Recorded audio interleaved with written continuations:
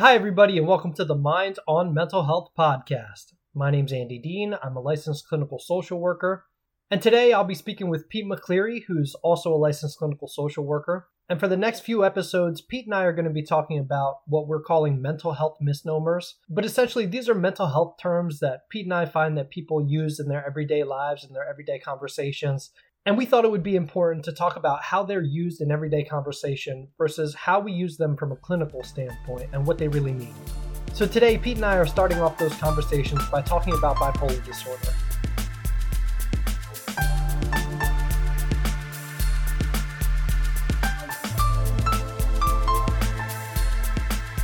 All right, Pete. Well, I know that you and I had spoken about sort of things we might want to cover when you came on the podcast. And one of the things that came up was this idea of mental health misnomers.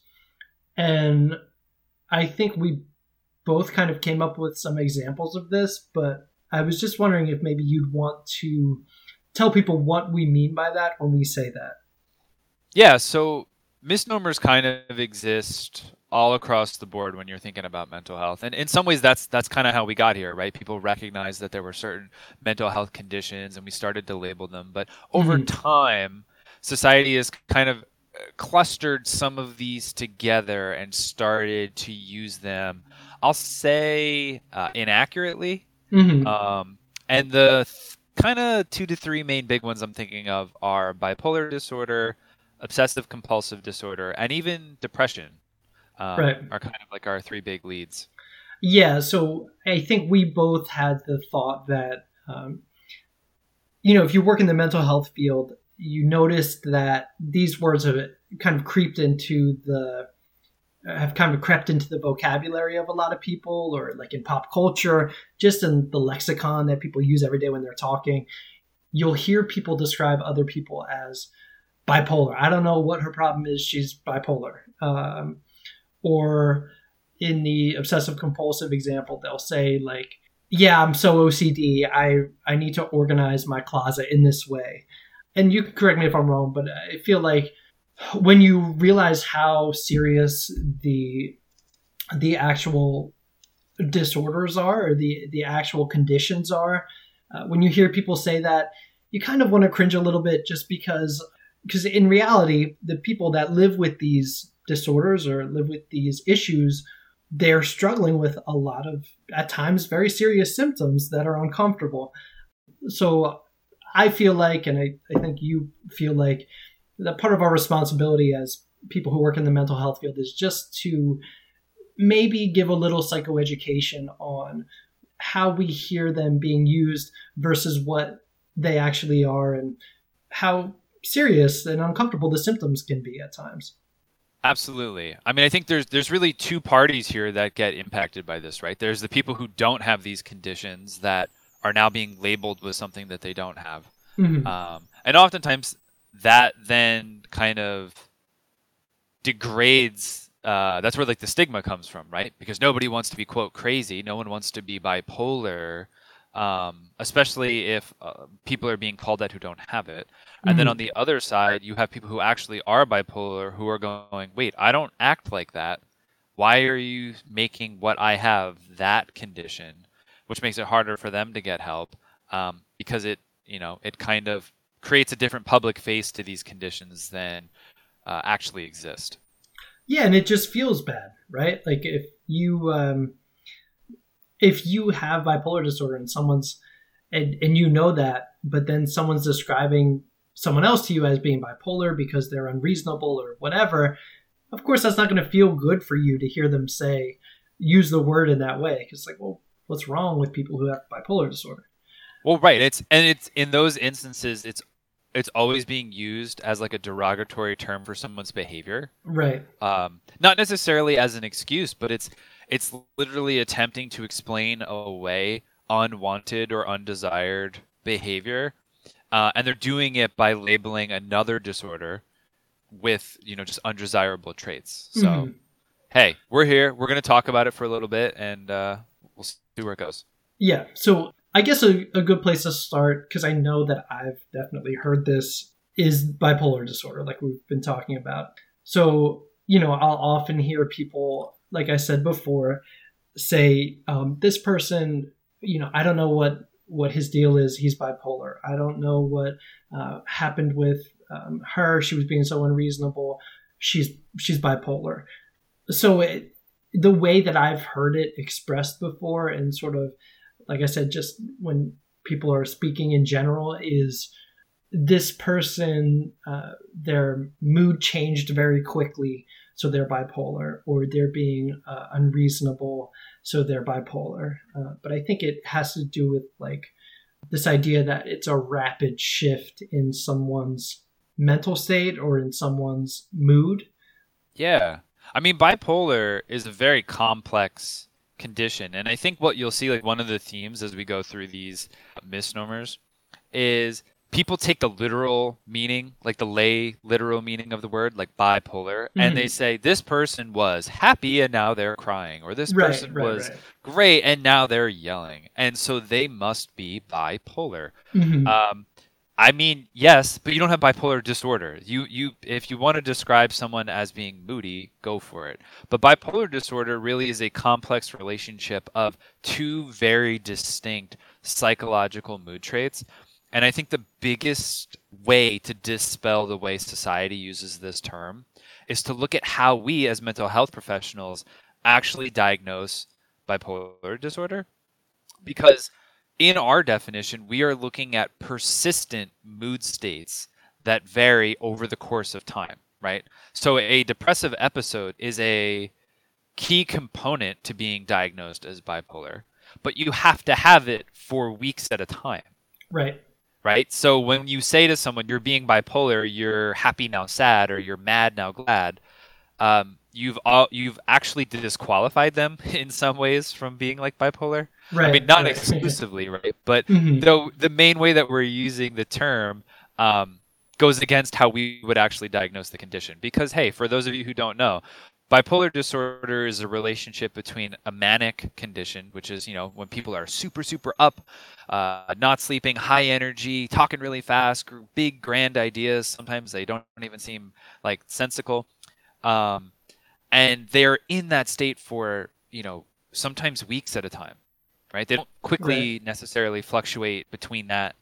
And then over the course of what can be suddenly, but it's like one sudden shift, they will go from that manic episode into a pretty deep depression, right? And then they will stay in that depressive state for a period of time. So that's the bipolar nature of bipolar disorder. It is like a 3 to 6 week window followed by a dramatic shift into another one. But those two mood states are weeks and weeks in building, and not just some way to describe like intraday behavior typically. Exactly. Yeah.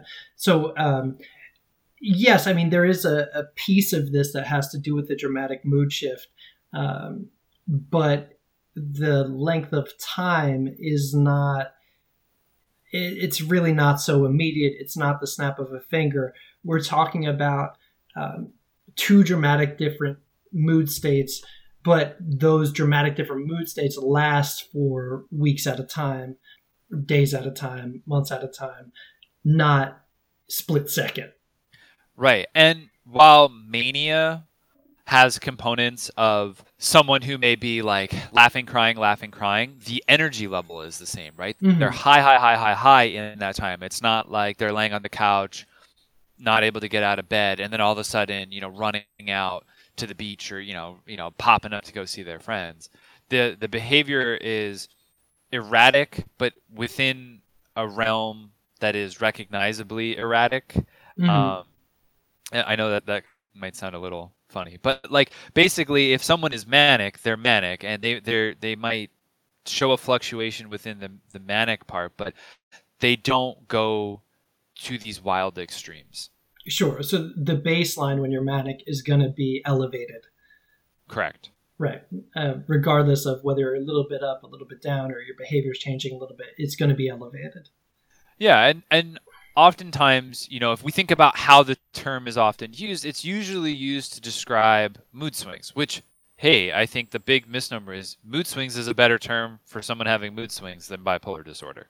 Yeah, and actually, when I was thinking about it before, when I was talking about how like I've heard this term used, it oftentimes has a lot to do with anger. Like maybe someone yells or has a temper tantrum or something, and then it'll be, well, yesterday I talked to her and she was fine, and then today I talked to her and she yelled at me. She's bipolar. So I do think that a lot of this also has to do with like when someone sees another person having an anger outburst, they're often to point to like, oh, she's bipolar, he's bipolar. And anger could be a part of this, but if it is a part, usually it's a pretty small part, and it's more about the depressive episode and the manic episode. And so feeling depressed versus feeling really high energy, really good, not as much having to do with anger. Right. I mean, the word too, if I think of how I most often hear the word or the term misused, you mentioned anger, which I think definitely captures a lot of it, but I also think of like explosive, right? It's like these like Yes, rapid, sudden shifts, and we almost describe that is what a bipolar person is. And oftentimes, I think of explosive because typically people who are reacting to their environment explosively are often sitting on something, right? So yeah, maybe they're smiling at a dinner, and then they're keeping whatever's going on in check, but then they finally hit that breaking point, and then boom, they have a sudden shift, and now they're labeled as bipolar. But the reality is, they just had a lot going on. Right, exactly. And I guess when I think about bipolar disorder and how I think like people who aren't involved in the mental health field or have no experience with it in their family or whatever, where they might struggle to think about this is more when it comes to manic episodes than when it comes to depressive episodes. Because I think that the majority of us can understand what it feels like to some level, to some degree, to feel sad, to feel depressed. But I think most people have less of an understanding and probably less experience dealing with someone who's manic. So could you maybe just talk a little bit more about what exactly a manic episode and a depressive episode looks like? Sure. I think mania is, in my experience as a professional, it is difficult to treat because a manic individual typically does not have the same like recognizable thought process when they're manic as when they're at their baseline. So oftentimes you're dealing with someone who almost feels like they're under the influence of some mind altering substance, right? Because they have these, first and foremost, there's like a pressure to them, almost as if something's constantly pushing them into motion, into thought, into action.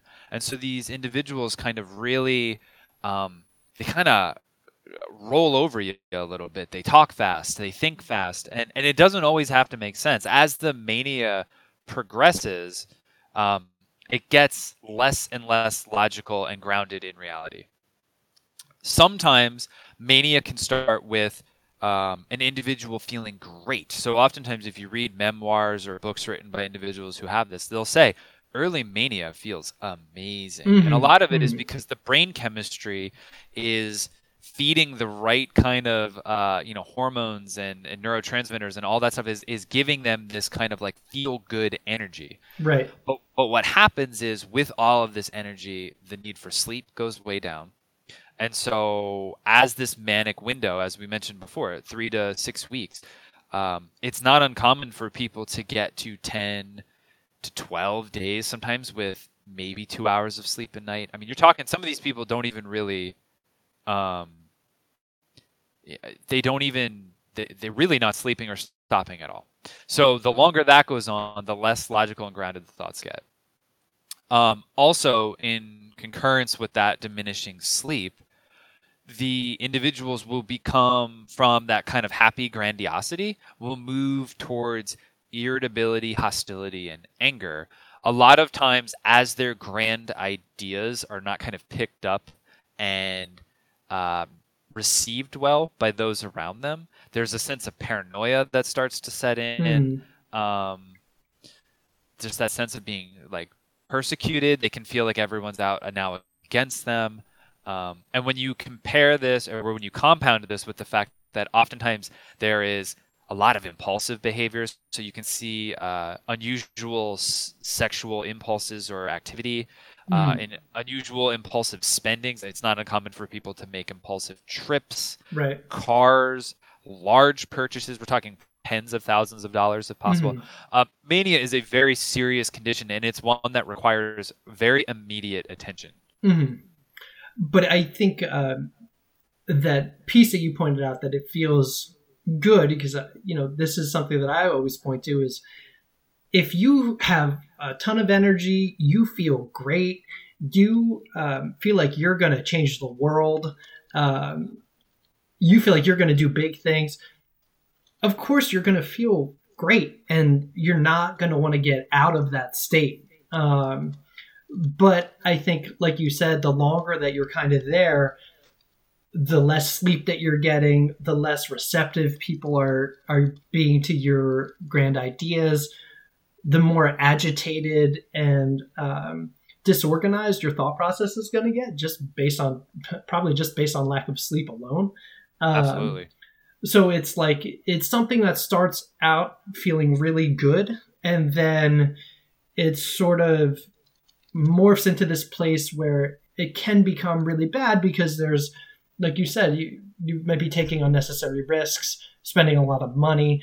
You could have a paranoid feeling because no one's picking up what you're throwing down in terms of your grand ideas, if that makes sense. So when it first starts, it can feel really good, but then you kind of start to spiral after you've been in that state for a while. Absolutely. And so here's the key point, right? We described this manic condition, and I think to a lot of people it's like, wow, that's intense, right? Like, how many people have gone 10 days without sleeping? Right. Not many. Honestly, it's a very serious condition.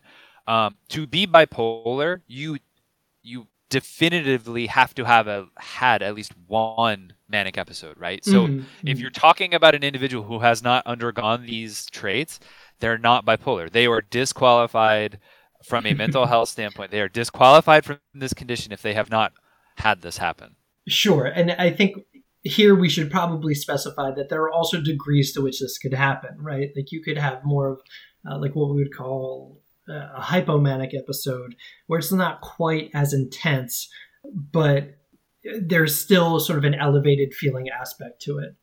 Yes. So that would be, there are two conditions that do allow for this hypomania to kind of manifest. Hypomania, to your point, Andy, increased energy, decreased need for sleep, nowhere near as extreme as a full manic episode.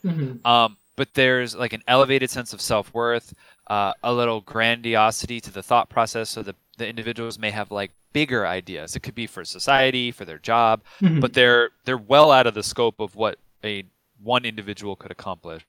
Within hypomania, it is possible for someone to have what's called bipolar II disorder, but even that is a condition that's not commonly used and does not fit the bill of someone who's having mood swings. And actually, I think we both just did a pretty good job of maybe describing, for people who don't necessarily know what it is, what a manic episode could look like. So it's the cycling between that mania that we were just talking about and the depressive episode.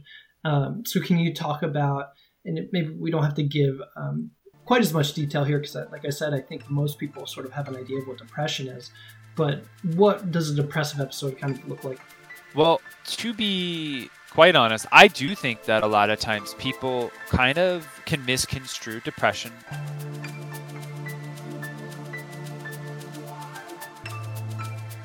All right, everybody, thanks so much for listening to the podcast. Tune in next week when Pete and I will continue to talk about depression and how that has kind of become a misnomer unto itself. Hope everybody has a great week, and we'll see you next time.